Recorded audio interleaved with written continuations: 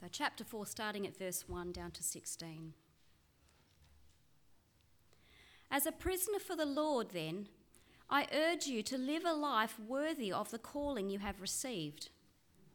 Be completely humble and gentle. Be patient, bearing with one another in love. Make every effort to keep the unity of the Spirit through the bond of peace. There is one body and one Spirit, just as you were called to one hope when you were called. One Lord, one faith, one baptism, one God and Father of all, who is over all and through all and in all. But to each one of us grace has been given as Christ apportioned it. This is why it says, when he ascended on high, he led captives in his train and gave gifts to men. What does he ascended mean except that he also descended to the lower earthly regions? He who descended is the very one who ascended higher than all the heavens in order to fill the whole universe. It was he who gave some to be apostles, some to be prophets, some to be evangelists, some to be pastors and teachers, to prepare God's people for works of service, so that the body of Christ may be built up until we all reach unity in the faith and in the knowledge of the Son of God, and become mature, attaining to the whole measure of the fullness of Christ. Then we will no longer be infants, tossed back and forth by the waves and blown here and there by every wind of teaching and by the cunning and craftiness of men in their deceitful scheming. Instead, speaking the truth in love, we will all, in all things, grow up into him who is the head, that is, Christ. From him the whole body, joined and held together by every supporting ligament, grows and builds itself up in love, as each part does its work. Amen. Well, let's pray. Gracious God, we want to thank you for your word, and thank you so much, Father God, that you have revealed yourself so clearly and your will for your church. Father, we pray now that as we focus on your word, that you would be teaching us, nourishing us, that we would grow to maturity as the body of Christ. And we pray these things in Jesus' name. Amen. This week, hundreds of Presbyterian church leaders will be gathering together in Sydney for the annual General Assembly of the Presbyterian Church. It's held at the Presbyterian Ladies College at Croydon, and one of the good things about PLC Croydon is that there's plenty of good coffee shops around the vicinity. And so when the sessions get boring, the ministers just very sort of subtly make their way out and head towards those coffee shops. And over a good espresso, what do you think ministers tend to talk about? Well, the question that always comes up is, how's church going? And to be honest, I find that an awkward question sometimes. I kind of think, well, how long have you got, you know? How do you answer a question like that? And we tend to talk about, respond by talking about tangible things, but things that you can touch, that you can see, things that you can attach a number to. So, you know, how's church going? Well, yeah, it's going good. You know, we've picked up 5 new families in the last 12 months, or, yeah, it's going okay. We're just about to start the new building project, or, oh, well, you know, finances are a bit low. Actually, that's every church. That's every church without exception. Or, you know, you might say, well, we've just put on a second minister. We've just had another person leave to go to theological college. And so you get the idea, don't you, that we talk about things that we can attach a quantity to. Now, that's great, because, I love hearing the stories about how things are going.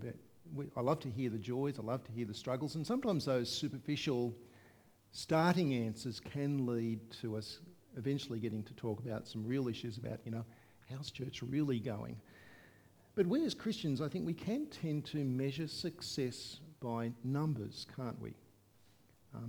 That's understandable because we want more people to get to know Jesus. It's understandable because we want God's church to grow. The Bible itself attaches numbers.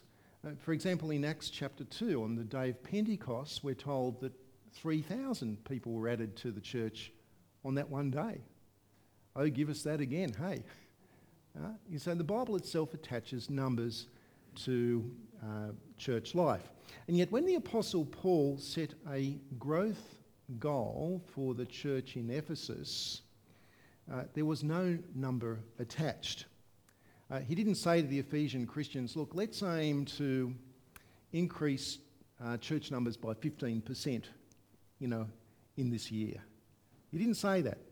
Instead, the goal that he set in Ephesians 4 was the goal of maturity, that they as a church should grow to maturity in Christ, as the body of Christ. Now, what do you think about that goal? And how does that help us to understand who we are and who we want to be? Well, as we flip open our Bibles to Ephesians chapter 4 this morning, I think it's worth thinking about what the word church means for a few moments. When you read the word church in your Bibles, it does not mean building. When you read the word church in your Bibles, it does not mean denomination or general assembly. It actually means a gathering. The original word that Paul that is used in the Bible is the word ecclesia. Has anyone ever heard that word before? It's a Greek word, ecclesia.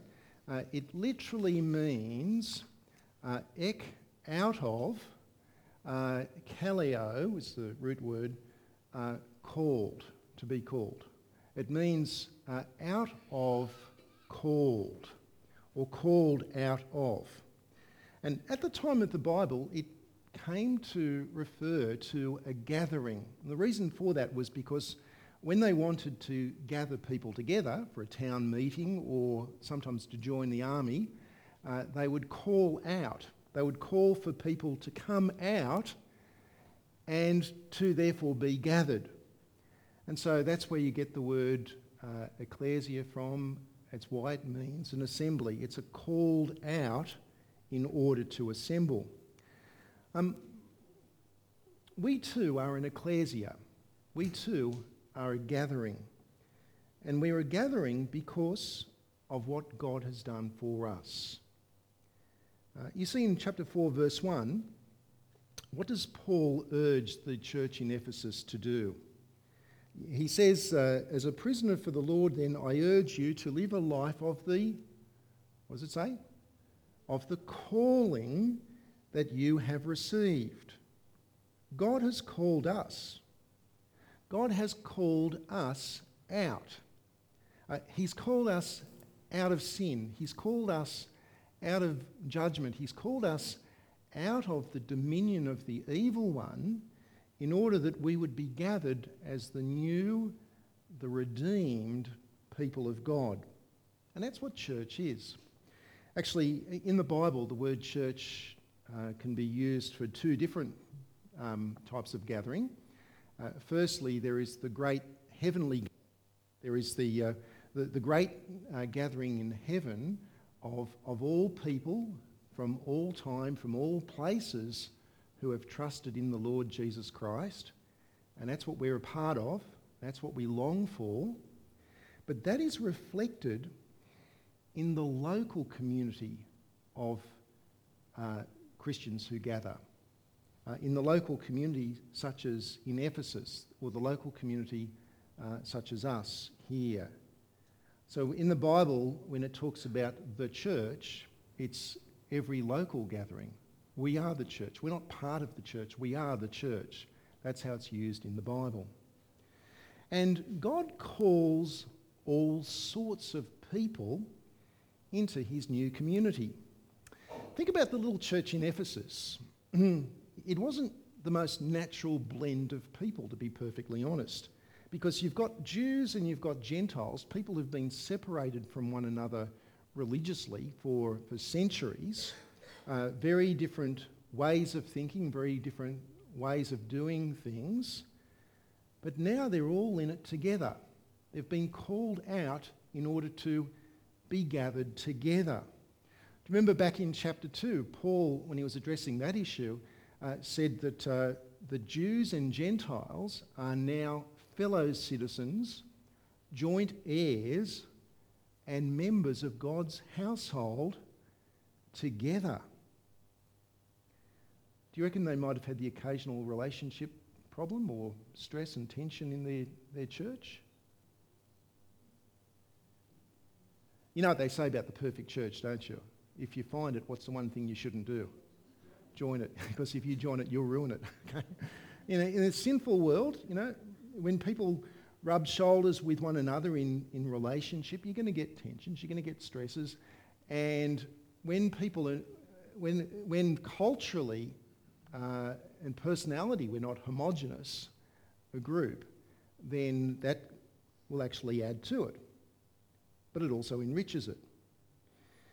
Of course, they occasionally clashed. And that's why in verse 2, Paul had to spell out what it means to live a life which is worthy of the calling that they have received. And it's about love. You see that? In verse 2, he says to them, "Be completely humble and gentle, be patient, bearing with one another in love." Right? Now, if that came naturally to them, he wouldn't have to say it, would he? By the way, when is it hard to be humble? There's a song about that, isn't there? Yeah, that's right. Would you like to come and sing it for us, Barbara? No, okay. I won't sing it for you. It's a bit before my time, I might add, but it says, "Oh Lord, it's hard to be humble when you're perfect in every way. I can't wait to look in the mirror because I get better looking each day." How about that? When is it hard to be humble? Well, maybe when you think more highly of yourself than you ought. When is it hard to be humble? Well, it's when pride gets in the way. It's when we think, well, it's actually all about me. It's not about the other person. It's hard to be humble when our attitude is so self-centred that we think, well, I'm always right and that other person, they're wrong. Or when we think, well, you know what, I reckon I could be doing that ministry job better than the person who is doing it. Which is the case. But very often in the church, the gentleness and the humility, the love by which we treat one another is actually far more important than the ministry activity that we're doing. Far more important. Far more important. We might do a particular job brilliantly, but if in the process we treat others unlovingly, then we're actually not living in a way which is worthy of the calling that we've received, because we've been brought out of selfishness into the selflessness that is involved in being part of the body of Christ. And Paul says that we should bear with one another in love. I think that's worthwhile teasing out, isn't it? What it means to bear with one another.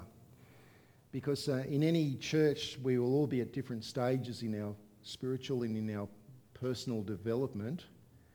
And because of that, we can sometimes frustrate one another. Bearing with each other means that we will take each other where we are at, and that we will patiently help the other person to make small steps forward in terms of their spiritual life, in terms of their faith and their personal development. Which is very different, isn't it, to looking down on each other. It's very different to criticising and complaining and being divisive. It's very, very different. It's about unity. Now, why should we be committed to unity? Well, it's pretty simple, really. In verses 3 through to 6, you'll notice that the word one appears 7 times. Paul says that there is one body, one Spirit, one hope, one Lord, one faith, one baptism, one God and Father of us all. I think that's 7, isn't it? He mentions the word one 7. You get the idea that one is therefore important, don't you? There is one Spirit, he says. So if we are people who trust in Jesus, then that is because the Holy Spirit has actually changed our hearts, that the Holy Spirit is in us.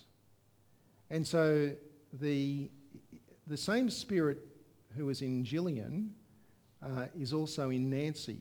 The same Spirit that's in Nancy is also in Nyi. The same Spirit that's in Nyi is also in Peter. The same Spirit that's in Peter is in Jordan. It is the Holy Spirit who has changed our hearts and dwells within us, and it's the same Spirit. He is the same Spirit. And so therefore, there is one Spirit. We are therefore united. We ought to be united. There is not one hope which is for Gentile Christians and a different hope or a different future for Jewish Christians. There is not one hope for rich Christians and another hope for poor Christians. There is not one hope for some kinds of Christians and another hope for other kinds of Christians. There's only one hope. There is only one future, and that is the great heavenly ecclesia of all people from all time, from all places, from all races, from all languages, from all social and economic groups, from all educational backgrounds, who trust in Jesus, whom God has called out of darkness in order to be gathered as his people. There's one Spirit, there's one hope. In verse 4, Paul describes us as being one body, where Christ is the head of the body, but we are the body. And within the body there is a unity, but there is a diversity. We're all different parts of the body, and not all the parts are the same as one another. If they were, you wouldn't actually have a body, would you? All right? There is a rich diversity within the Bible, within the body. You know, I walked into Bible study group the other night at the Dowlings place, and it was obvious what they had eaten for dinner that evening, because the aroma was filling the house. They'd had a roast. And you could I could almost taste it. You know, the aroma of the roast beef and the rich gravy and the mint sauce and the potatoes that must have been so crusty on the outside and soft on the inside, and the pumpkin that would have tasted so sweet, and we nearly cancelled Bible study. But I said to the Bible study group, look, how about if Catherine had made all of that and then she got out the blender and put it all through the blender and turned it into puree? Be the same ingredients, wouldn't it? But no diversity. It wouldn't work at all, would it?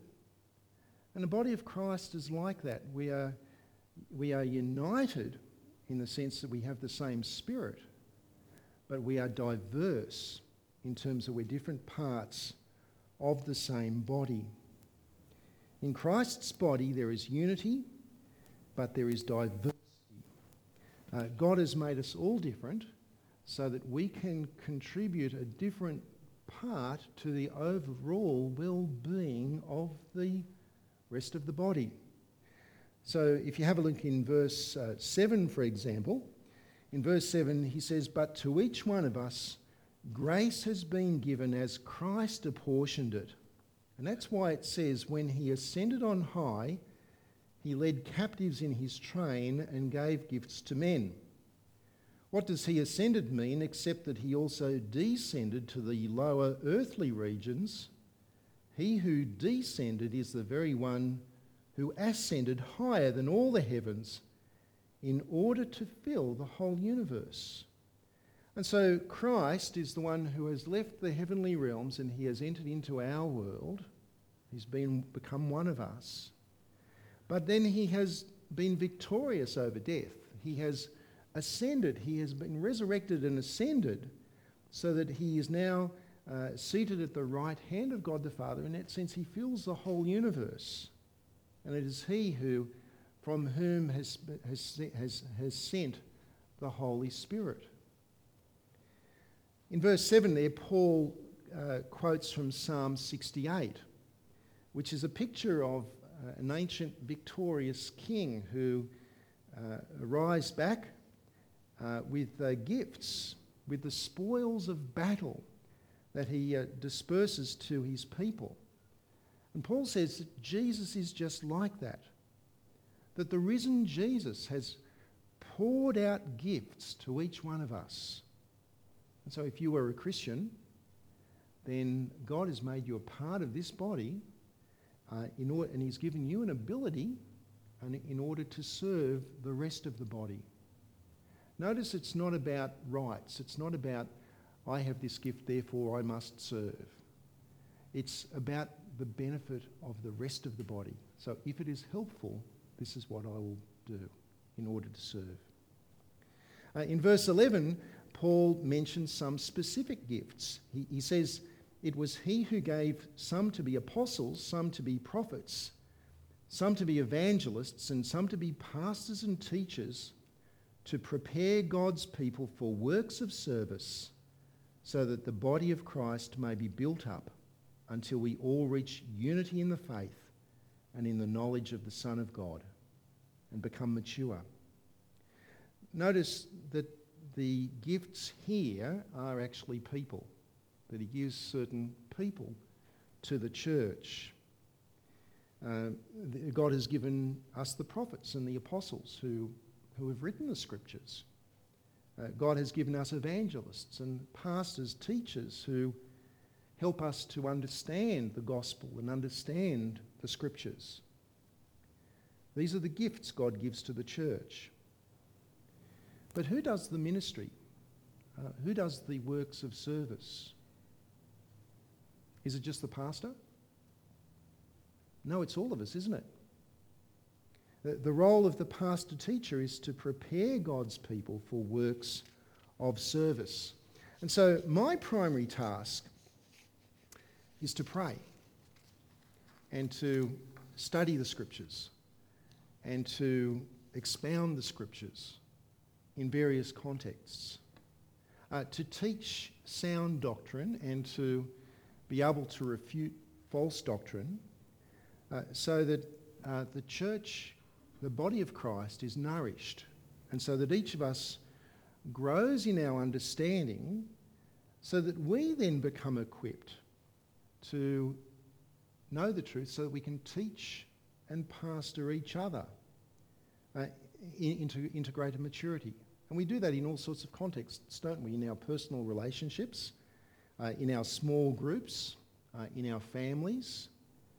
We nourish each other in the gospel so that the body of Christ is built up. Until, as Paul says in verse 13, that we all reach unity in the faith and in the knowledge of the Son of God and become mature, attaining to the whole measure of the fullness of Christ. That's the goal. That's the kind of church we want to be.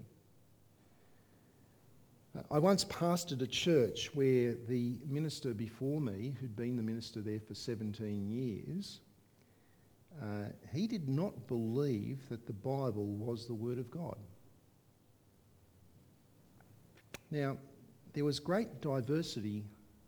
When I arrived in that church and started to get to know the situation, I discovered that there was great diversity in that church. It wasn't so much a diversity in personalities and backgrounds of people. They're all fairly similar, actually. But there was great diversity of beliefs about God, about who he is or who she is, about what he is like or what she is like. There was great diversity of belief about Jesus, why he came, about what he did on the cross, about whether that actually mattered. There was great diversity of belief about what it means to be a Christian and the necessity for faith and repentance. It was a very diverse church. People were free to believe what they wanted to believe. Except me. Apparently I wasn't free to believe whatever I wanted to believe. I kept on stepping on landmines as I just taught stuff that I thought was just basic to what the Bible's actually saying. Right? See, that was not a mature church. That was a baby church. It was an infant church, which actually had some very lovely people in it. And over a couple of years, as we did expound the scriptures and teach the gospel, praise God, there were a number of people who came to faith in Jesus and understood the gospel for the first time. But God's goal for the church is not to be like that. God's goal for the church, for our church, is that his truth should be taught with such clarity that error should be refuted so boldly that the gospel would become the DNA of the church, that the gospel would so shape our thinking about God and would so permeate our lives that although we are relatively diverse with our different personalities, with our different backgrounds, with our different traditions and different gifts, that although there is that diversity, that we would actually be as one, that we would be united as one body in the gospel. And that's the key thing about Christian unity. I've been invited to events where ministers have gotten together and we've been told it's all about Christian unity, and then I've been told that we're not allowed to talk about doctrine, because once we start talking about doctrine, we won't have any more unity. That's not a unity that's based on the gospel, is it? That's a unity that's based on the desire for unity. But true Christian unity is unity in terms of our beliefs about God, about his gospel, about what it means to be a Christian. And when the gospel forms the DNA of the church, then it's very powerful. Because a church like that is very stable. It's very reliable. In verse 14, Paul says that that's the kind of church which is like a ship which is going to arrive at the right destination, as opposed to the boat that keeps on getting blown off course by every wind of false teaching that sweeps through the churches. Instead, in verse 16, it's like a body which is healthy and which is growing into maturity, where Christ is the head of the body and each member of the church engages and contributes in love to the rest of the body. The body feeds itself, which means that we're all growing together. We're all growing together. Someone said to me, well, how do you grow a church? And I said, well, how do you grow your children? You feed and you nourish, don't you? You feed and you care. And that's what you do. So how is church going? Well, when I'm asked that question about us, I am very able to say that, praise God, I think that there is great unity in the gospel in our church.